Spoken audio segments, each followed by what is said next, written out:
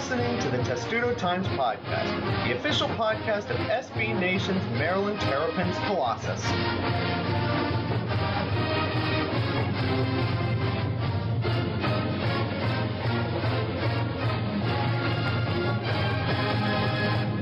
And welcome to episode 24 of the Testudo Times Podcast.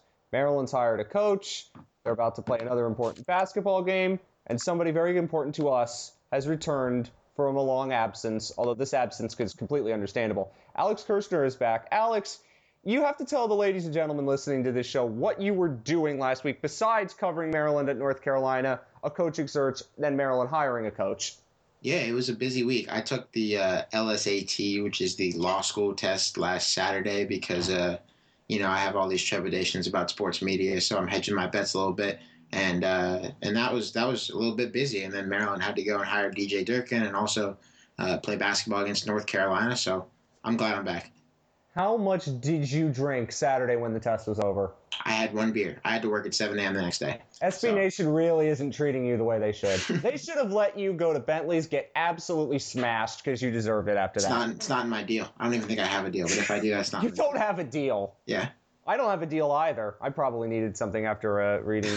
Actually, after yesterday, Moro, but that's Sunday Money. And also joining us is a special guest, somebody I know well. If you follow me on Twitter, you'll know I know him fairly well. He used to cover hockey for the Sporting News. I don't really know what he covers now. Apparently everything. He is also single-handedly responsible for two things that are somewhat reprehensible. Fall Out Boy's existence and no Wawas in College Park, Maryland. Sean Gentili is here. Hello, Sean. Matt, Alex, how we doing? Terrific. This is very different than the time you and I were in a bar in Fort Lauderdale the night before the NHL draft. Yeah, that was a slightly different atmosphere here for sure. But we'll try to capture the spirit of the thing as well as we can. There is not many nights when you could say, "Hey, the host of Hockey Night in Canada just walked into this bar we're in." That's a bit strange. I can't imagine Ron McLean doing that. Yeah, imagine a little harder because that sort of stuff has happened, man. I know it has, but I still think world. I still think that the bar we were in, it would have been different. But that's another tangent for another day. Yeah, right. Yes, Sean is here because he went to the University of Maryland, and we like having Maryland folks who have made it in the media world on this show to talk about what it's like. So, Sean, you went to school in the mid-2000s. You now work at the Sporting News. Tell everybody your story for those who haven't heard it. Yeah, I was there from 2004 to 2008, which I'm sure you guys know well. That was a real high point for the basketball program. I saw a lot of Nick Kaner medley and a lot of NIT games. So it was a good time to be around. But no, I started with Sporting News out of school in 2008. And have held many different jobs, all at the same company, believe it or not. And I know, Matt, you kind of said this in the intro, but yeah, I don't know. I don't know what my exact role is right now anymore either. No, I cover everything. I write about everything. I'm as close to a columnist as you're going to see. I think in the way stuff's structured there right now. It's funny because one day you'll write about the Penguins, and the next day I'll write about Coldplay. It just doesn't make a lot of sense, although it makes sense with That's you, the dream. But it doesn't make much sense with sports writing. So what did you do at Maryland to further your goal of writing about everything? That's a great question. There's definitely some fuzzy memory spots of those 4 years. I was not a big Diamondback guy. I will say that. I know Alex is Alex, to a degree, yeah. To a degree, but I'm not. Well, obviously not. Clearly, you're not Diamondback material. That's obvious. That's why I post podcasts for this website and barely write for it. Yeah, right. No, I guess in terms of professional development, when I was there, I went more the intern route. I interned with the Post and I interned with USA Today and in the Sun and in a couple other places. So that was sort of that sort of laid the groundwork. I did some very basic stuff for the Diamondback, nothing really worth talking about. So yeah, what got my foot in the door, job wise, at least when I graduated, was the internships that I had. So what did you do at the Sporting News up until the point where you became a hockey writer and now everything writer? Mm-hmm. I was hired to work on a product that no longer exists. This is God. It's crazy that it was this long ago, but it was the summer of 2008. Sporting News. I think everyone kind of realized it at the time, and it certainly kind of played out this way. They doubled down on print. They spent a lot of money on the magazine. They sort of tried to emulate, I'm sure this has a happy ending. Oh, dude. Oh, especially considering what happened a couple months later. You got out of college at just the right time. Yeah, no, it was a weird time to be looking for a job for sure. But they, I think they saw a potential differentiation point and said, we're going to spend a lot of money on the magazine and spend it on travel and get all these great access pieces. And there was a lot of good work done at Sporting News Magazine at that point that has been completely lost to the ages because they were very against putting it online. So, which is, that shouldn't have been the mindset in 2008 anywhere, but for whatever reason, that's sort of the route stuff took there. And also, as they sort of, authorized this big spend on the magazine, they also started a daily, basically PDF based, newsletter type thing. It was like working on a newspaper every day. It was sent to people's email addresses, in kind of reader form every morning. And I was hired as a copy editor for that. I did web production and copy editing, and sort of worked my way up through that. Ended up being the hockey editor with Craig Custance, who writes for ESPN now. No, he apparently writes for ESPN. We don't know that because I've never read a single column of his. Yeah, right. No, Craig's the man. And if you have insider access, you enjoy hockey. His stuff's as good as it gets. So I sort of I cut my teeth working with him. Worked with Jesse Spector, who's covering baseball for Sporting News now, and then ended up as the full-time hockey writer a couple years ago. Relocated for that. Moved from Charlotte, North Carolina, back to Pittsburgh, and then stuff's changed even. Yeah, right. Stuff's changed even a little bit more since then. I'm covering a little bit more than hockey now, and here we are. That's whatever 2 minutes worth of resume barfing from me. You have to tell the story about what happened to you in Chicago. I think it was in Chicago, right? With the Stanley Cup final. Yeah. This was in June. You have to tell the story of this. It has nothing to do with Maryland, but it's very entertaining, and I want to hear it again. Oh boy, this was rough. This is nothing but just for my own indulgence. No, I should preface this, and I'm gonna start this out the same way that I started out the thing that I wrote in the wake of that disaster was I'm sure you guys have had something comparable to this. Like you have. I just went to Iowa City to cover Maryland football. That was a disaster. Yeah, or more. It was a recurring nightmare that I had. Specifically about hockey, I've written about hockey for a few years now. The nightmare was that I was on the ice with the Stanley Cup whenever they do, the post lap access on the ice at the winning team's, arena, and the dream was that I was down there without a phone or without a recorder and didn't have any way to do my job on one of the bigger nights of the year for me. And that actually came to pass. My phone was destroyed in a rainstorm in Chicago when I was walking from the train to the United Center, and I had to scramble and figure out a way to do my job without a phone, which is brutal. Like that's not something. I'm 29. And any professional development I've had over the last few years has been centered around using my iPhone for work. So I couldn't tweet. I couldn't do pretty much anything I wanted to do, and it was a total clusterfuck, man. I got dumped on by the worst rainstorm I've ever seen in my life, and narrowly made it out alive. But I got a pretty good clip out of it. It was probably one of the better things I've written. As sad as that is to say. But no, I made it out in one piece. So if something like that ever happens, if you ever get caught in a rainstorm in Chicago, just remember there's always a way out for sure.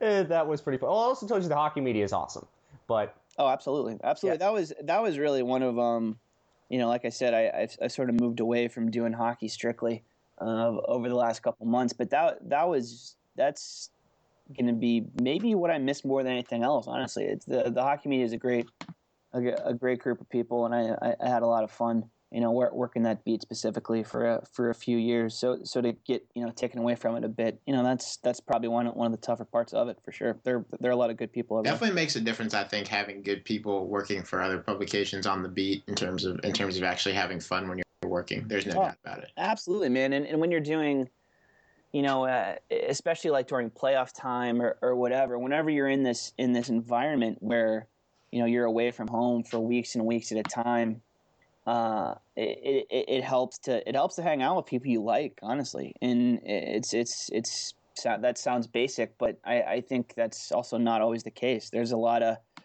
environments there, I think, where maybe it's a bunch of guys catching planes and stuff together who don't really like each other. But in my experience, over the last few years, man, it's a lot of good people, and that's important because it's a weird situation to be in, and you want to try to like some of these people about as much as you can.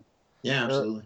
There will be more hockey talk eventually, but just not here because Maryland doesn't have a hockey program, even though they do, but they don't have a big hockey program, and they should. It would do, gang. Actually, I want to talk about that quickly. Maryland doesn't have a hockey program, a big hockey program, as in D1.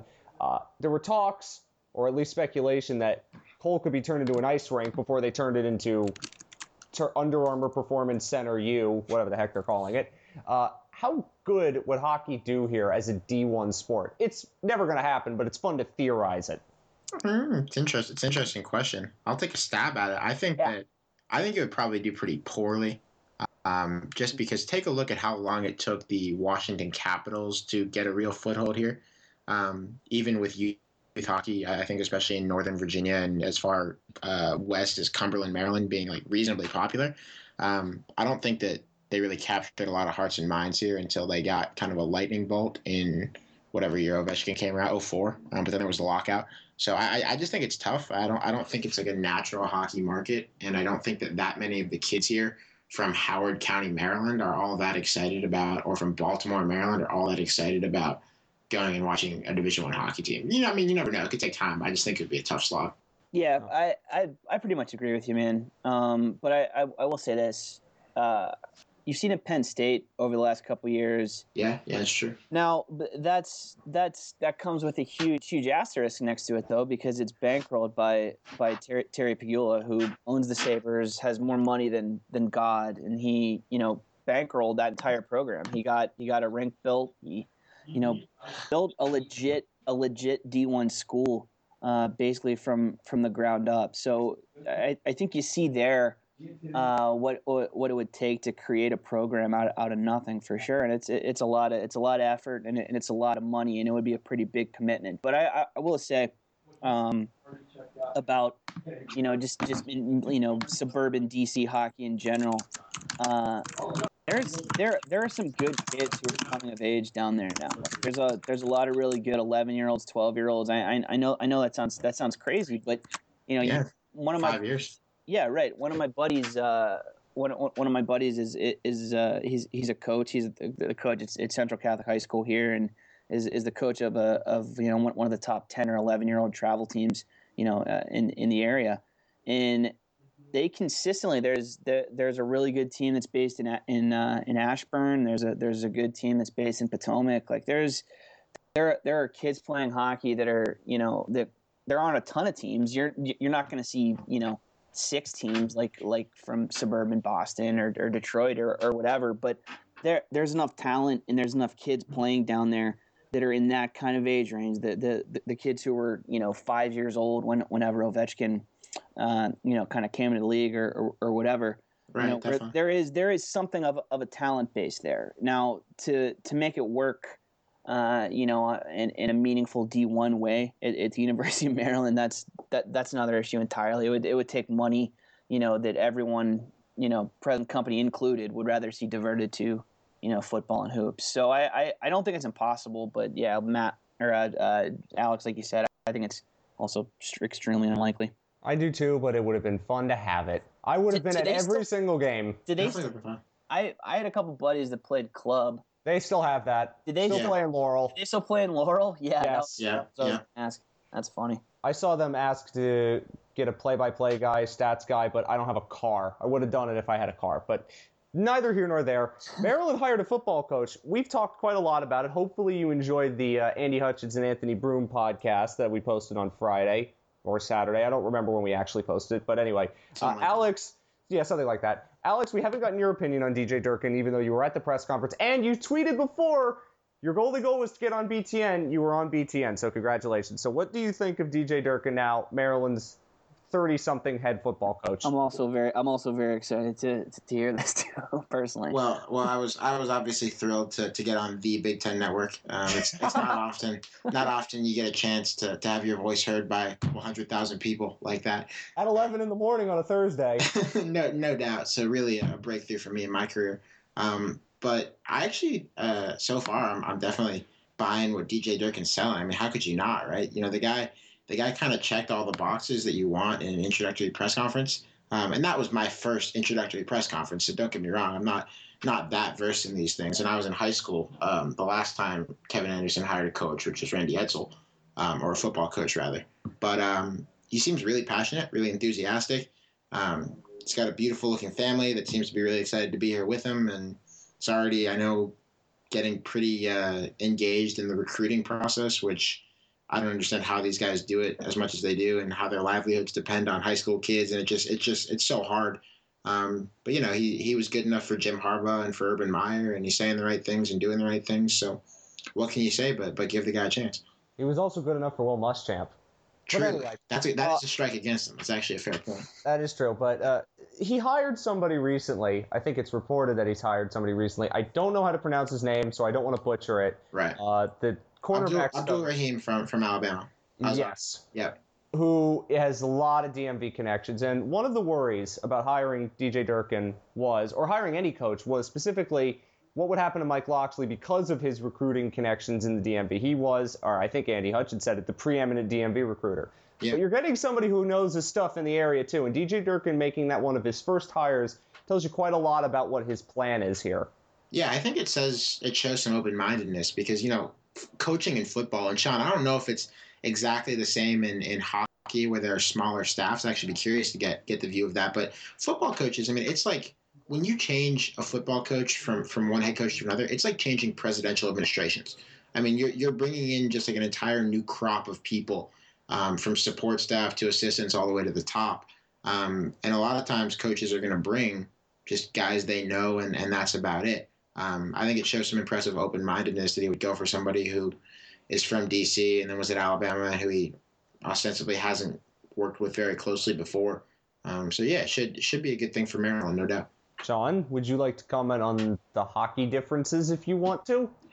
Oh, yeah, it's apples and oranges, honestly, man. I think the changing presidents analogy is pretty apt for a football program. Hockey, it's the opposite. You know, you see that's always the first move in the NHL. You know, you've seen coaches fired already. You know, you had John Tortorella taking over for Columbus in the middle of the night a couple weeks ago. You know, I think that's because, you know, there are too many schematic differences in hockey. You know, everything is similar enough. You know, there's less people involved. It's a smaller staff. You know, they're not asked to do anything that's fundamentally different from coach to coach. So it makes it easier to you know, can a guy and have that kind of be the first move for sure. Sean, what is your relationship with Maryland sports? I mean, I've seen you tweet during Maryland basketball games, which is interesting because it also comes with Pitt tweets in the middle of that. So, what is your relationship with Maryland football and basketball? I think a lot of it is informed by how mediocre both programs were when I was there. I mean, I was a free agent guy for the most part. I was, you know, I would have rather. I understand why they fired him, obviously, but I was also, remember, I was out of school by the time that happened. I was, you know, 23 or 24 whenever Edsall was hired. But I was anti-Edsall from the drop. I grew up as a big Pitt Panther fan. And I watched, yeah, exactly. I watched Edsall coach, and I'm sure you remember this too. Yep. Alex. I watched him coach a lot of mediocre ass UConn teams, and he just kind of cut the sort of cloth that doesn't personally draw me in, with his pseudo military, ultra disciplinarian kind of thing. So I was not thrilled whenever they hired him. And last season aside, he didn't do much. He didn't do much to change my mind. I'd said it before. I needed, personally, I needed there to be a coaching change before I could personally buy in again, because Edsall, for reasons both football and non, just didn't really do it for me. But yeah, man, I'm ready for Dirk, and I'm down with that for sure. What about basketball? Because obviously everybody at Maryland has a better relationship with basketball than they do football for fairly obvious reasons. Oh yeah, absolutely. No, I was just like anybody else, man. I was huge Grievous fan. I think he was a year behind me in Maryland, and I think there was some he won me over very very quickly after not really understanding maybe what the dude was about. And he, for me, was sort of like the definitive athlete of my time there, and it was fun to watch. But I also was out of there by the time he kind of hit his peak. So like I said, I was there. My freshman year was in the fall of 2004. So I was there for the post ACC, the post ACC hoops championship. Where the title, with John Gilchrist and DJ Strawberry and Nick Kaner Medley and Mike Jones and all these guys who came in and did big things when they were underclassmen, and it just didn't really work out for them, the way people kind of hoped that it would. So that was sort of the defining kind of characteristic for me as far as Maryland athletics was. But I was still diehard. I went to all the games. I've always kept up, really closely with both programs, but at the same time, I was always wary of Edsall, and I needed him to, God bless him, but I needed him to disappear, before I could, really buy back in completely. And surprisingly, yeah, go ahead. And surprisingly, Syracuse didn't hire him. They hired the complete opposite, which is very strange. But anyway, I want to talk to you, Sean, because we had a little Twitter. It wasn't a Twitter argument. It was a discussion during, I think, Maryland, North Carolina about Maryland and the ACC. Now, you caught Maryland in the time when the ACC was expanding, but was still kind of the ACC. Mm-hmm. Alex and I had 1 year of that, and then we had the Maryland and Pitt, our rivals ACC. Yeah, that was a great year. That's a storied rivalry. What a slugfest. It's really a rivalry only for you two in your heads. I went to both games. I went to the one in Pittsburgh and I was at, let's see, when was it? That was 2 years ago. I had moved back up here. Yeah, so I wasn't visiting. I was living here whenever Maryland and Pitt played, and I was there for sure.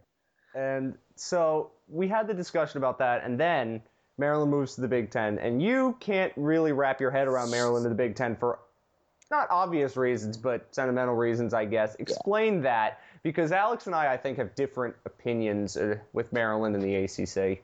Yeah, I think there's two sides of the coin here. I think from a rational standpoint, I was completely on board. We all remember how the athletic department was hemorrhaging money, and the move made sense for a lot of different reasons. But you also got to remember, I'm 29 years old, and I grew up at a time where, especially hoops wise, man, Big Ten was a slog. It was boring. It was boring basketball. Maybe not bad basketball, because you had Izzo was doing stuff, and Indiana was good for a couple of those years, but it just wasn't. It wasn't really. It wasn't my cup of tea. And then you throw in the Penn State element, and Matt or Alex. Shit. You can speak to this. You're a Pitt fan.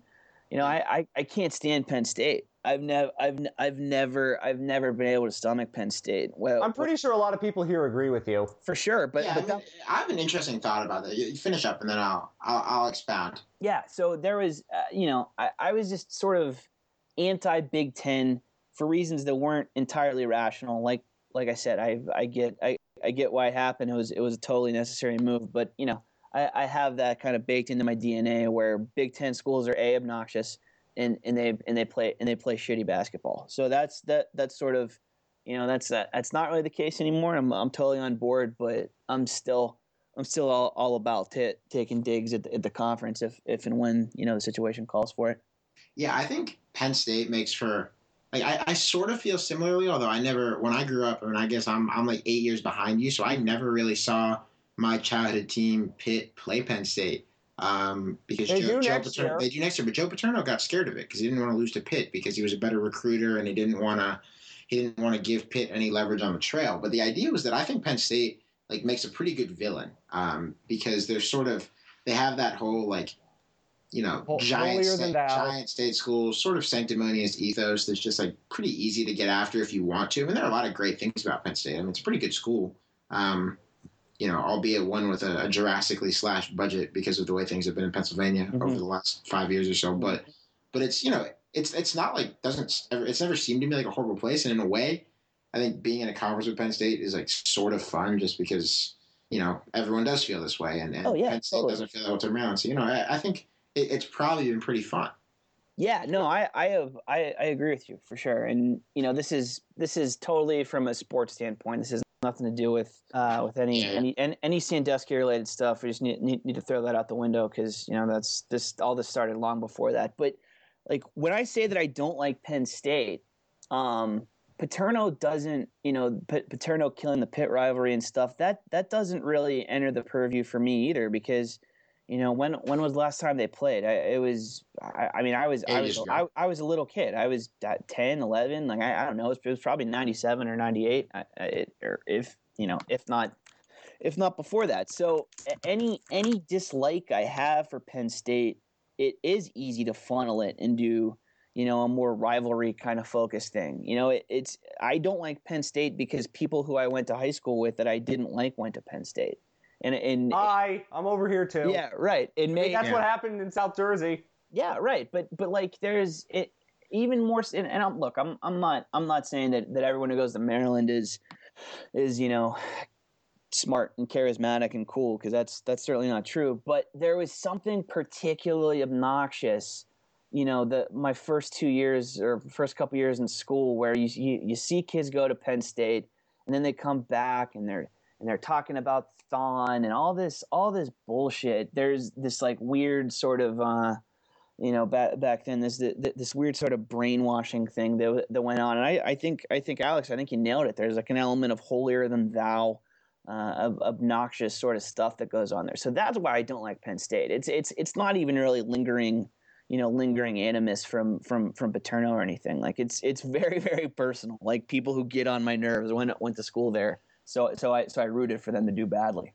Well, I think it translates now as Maryland fans. We kind of have, well, not in basketball because Penn State basketball isn't even worth discussing, but in football at least, channeling that emotion into creating sort of a rivalry, and we saw it at Penn State. I still love that. I'm going to tell my kids about when Maryland did that in the first meeting as Big Ten conference mates because that was awesome. I'm still going to love that. It was one of the worst games I've ever seen. It was so much fun. It was dramatic and kind of fun at the end, but like the quality of play, I mean, oh my goodness, like it was like watching Iowa and Iowa State. I mean, which again, Spencer Hall termed El Assico. It was basically the same thing, but I'll always be able to tell my kids that Stefon Diggs refused to shake the hands of Penn State players and then won and got suspended for it. Sean, have you ever had the pleasure of covering a game at Penn State? No, I've only been there a handful of times, man. The press box food is on a different playing field than other press venues I've experienced. The best I've ever had. That matters. That's a major. It does matter. We don't. Like, I don't make enough money not to consider. Dude, I trust me. I don't either. I was at Heinz Field last night for Steelers Colts. I was covering that, and NFL games. In my limited experience covering them, I really hadn't done that until this year. Holy hell! You to talk about a leap forward in terms of quality of press box food. Holy shit, man! I went from eating goldfish and little rolled gold pretzels in the Penguins box, and here at the Steelers games, there's carving stations and all sorts of stuff, man. So yeah, I'm all about it, man. I'm an easy mark. You throw me some good food, I'm gonna feel a lot better about your organization overall. Alex, you don't love the 30 minutes before the basketball tip-off Chick-fil-A chicken nuggets? I actually do. I think that's about the pinnacle of what we do. I actually really enjoy it. But I will say that I'm with Sean. I think it's a pretty easy way to get me to write positively about your entity is just to be kind of on point with what you're doing in terms of the press box meal. I don't know why more teams don't do that. Spend more money on the press box food. You got the journos in your lap. And if it doesn't even need to be like a full spread. Like if you just come up with something that's cool and memorable, people will eat out of your hands. Absolutely. Here's a great example. The Blackhawks have a case up in the press box of like Haagen-Dazs ice cream bars. They're not ice cream sandwiches, but yeah, they're like ice cream bars. They have a big cooler of them up there. The rest of the food is fine, maybe nothing to write home about, but it's nice to go to Chicago and know that, yeah, dude, I'm gonna get a free ice cream bar that would cost $11 or whatever if I buy it in the store. I can't even imagine. Yeah, simple. It sounds delicious. The best press box food I've had in my limited experience was Washington. I did get carved beef brisket when I was at Iowa on Halloween. That wasn't terrible, but didn't have enough time to eat it. But anyway, if I go to Iowa, I would expect something relating to corn. There was plenty of corn stuff. I just didn't eat it. Something memorable about it. Yeah, that's right. In Boston, and then we can stop talking about. Well, we need to move on to basketball, but in Boston, finish your point. Very quickly. I was not present for this. Sadly, I was not traveling for the series. It was the Boston Vancouver Cup final back in 2011, I believe. Yes. And they had lobster in Boston, and it was the most obnoxious shit in the world because everyone was like all the people covering were being very smug about stuff in their face with free lobster every night. And they also got to cover the best Stanley Cup final in the last 10 years. And a riot for that matter. And a riot too. It was a big couple weeks for some people. Ask our friend Jeff Barrick about that. He'll be glad to tell you about covering the hockey games for CBC while there's a riot going on behind him. That was very entertaining. Anyway, enough inside hockey stuff. Maryland is playing Connecticut tonight when you see this. It will be tonight. Maryland throttled whoever they played on Saturday, or Friday. I completely forgot who they played. St. Francis of Pennsylvania. Yes, thank you for reminding me. They play Maryland Eastern Shore on Saturday. I should know that because I'm calling the game. But Maryland plays UConn, and this is really their last game for a month where they're going to be in any sort of challenge. Because after it, I believe it's Maryland Eastern Shore, then Princeton, Marshall, Penn State, at Northwestern. Could be mildly tricky. And then Rutgers before they go to Wisconsin. So this is a pretty important game for Maryland to kind of reassert their focus, get back on the winning track against big teams because they're going to beat everybody else after that until the Wisconsin game. And again, they're going to test themselves, and it's at Madison Square Garden. It's a difficult game, and it's a big atmosphere. So, Alex, Maryland's played 2 games already against Georgetown and North Carolina in big atmospheres. Do you think the third time they're going to start out fast in a game like this? Because their other 2, they started pretty slowly.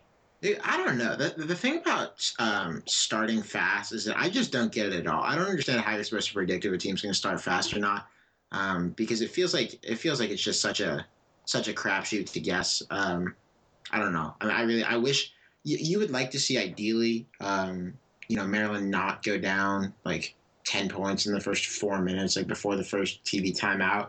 But Connecticut is pretty good. I mean, I think Maryland overall should be okay here, but, in terms of the fast start, 50-50. Who knows? So what about the matchup? How does Maryland match up against UConn?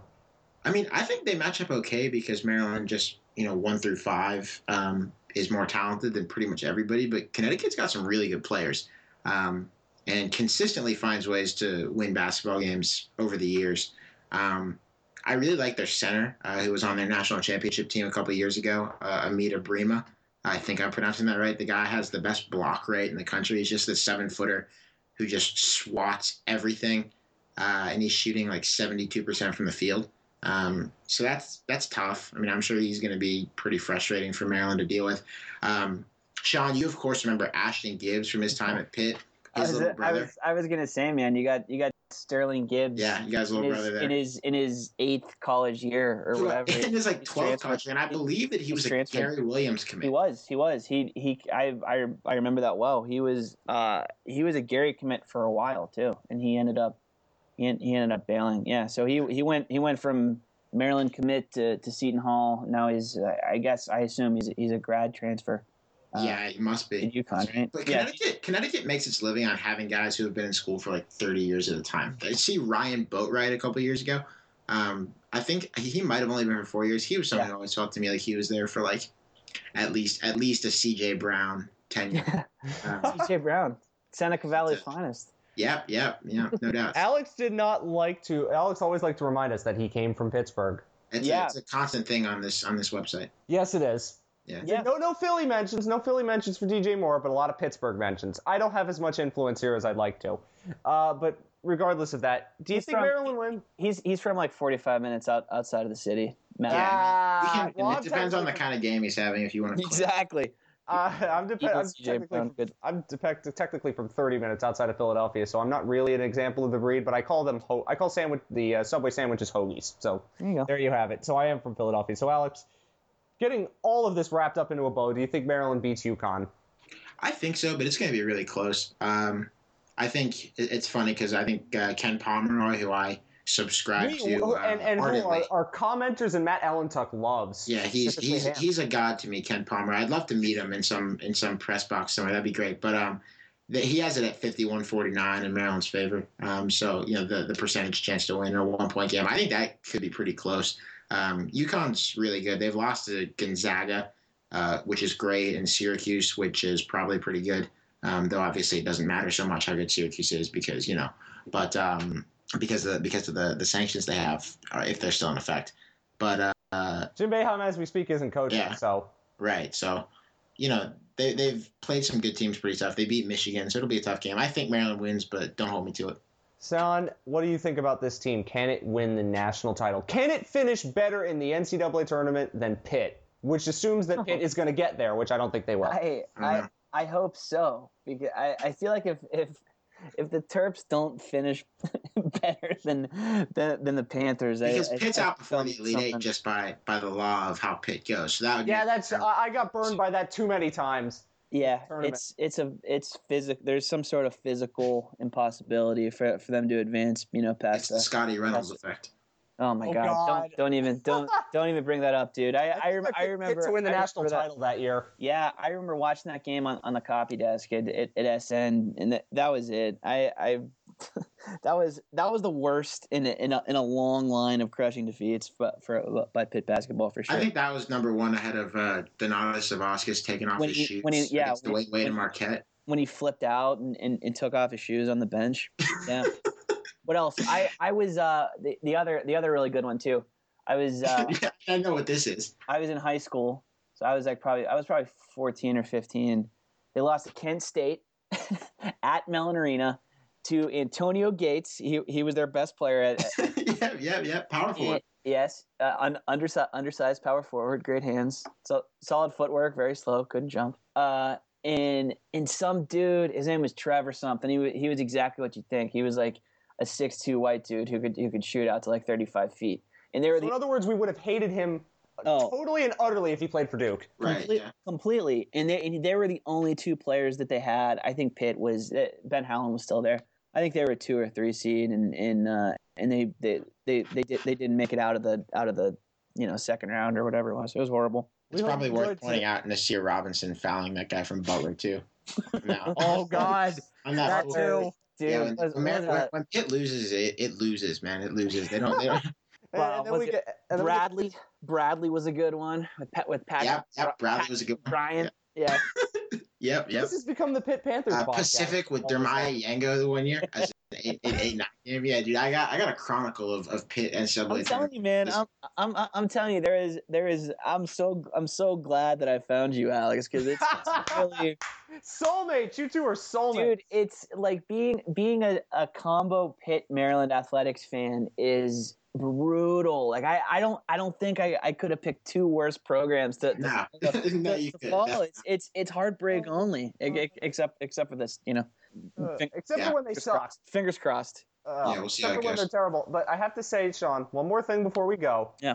You have to explain Fall Out Boy to people. I was waiting until the end to be nice to you because we're friends. Are you just gonna stiff the readers on their questions too? There were a handful. There were, but they were all, as I said, they were all what you would expect with Sean Gentili. They were all jag-off questions for the most part. Sean knows. Yeah. So explain Fall Out Boy to everybody before we go. Because dude, there's nothing to explain. It was some sort of. I guess I joked about it at some point.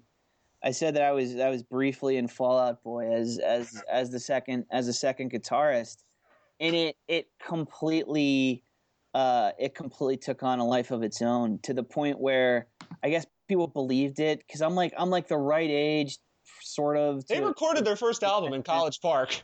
Yeah, is that true? I think so. At least on Wikipedia it was true. It all made sense. Like the timelines kind of worked out right. I talk about music like that on a pretty regular basis. So people ran with it to the point where I don't know if this is still the case, but it was at one point the second autofill on Google behind my name. It was like Sean Gentili Twitter, Sean Gentili Sporting News, Sean Gentili Fall Out Boy. Like that was the third thing that came up. Like people 100% believed it.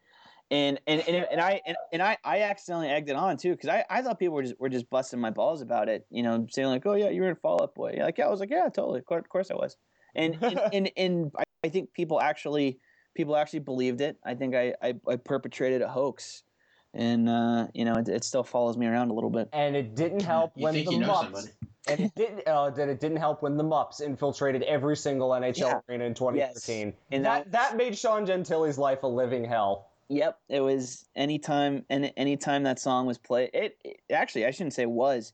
There's a pretty good chance that if that song plays during a televised sporting event, like you're gonna hear about it. I'm gonna hear about it for sure. So I'm surprised you haven't heard enough about Uma Thurman yet.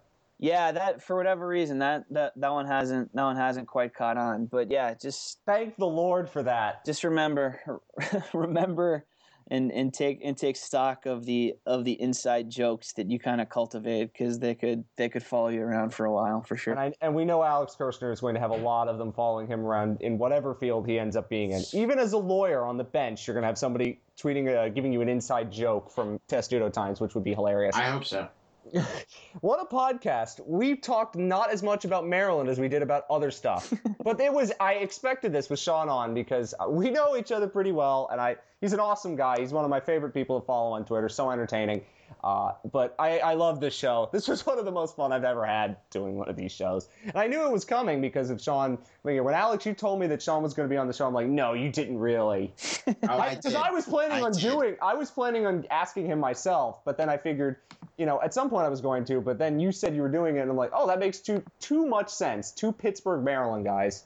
Yeah. It's the holy alliance, I guess. Or unholy alliance, depending. Yeah, we'll have Perry Hills on the next episode. Yes, we will have. That would be fun. Central Catholic, baby. That's where I went to school. Oh yeah.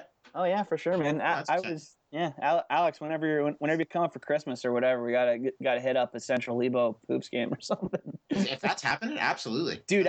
We can put that on SB Nation and the Sporting News. Lead both websites with it. Yeah, seriously, man. I couldn't tell you if it's happening or not, but if it is, man, we'll be there, and Matt, we'll text you obnoxious stuff. Yes, you will.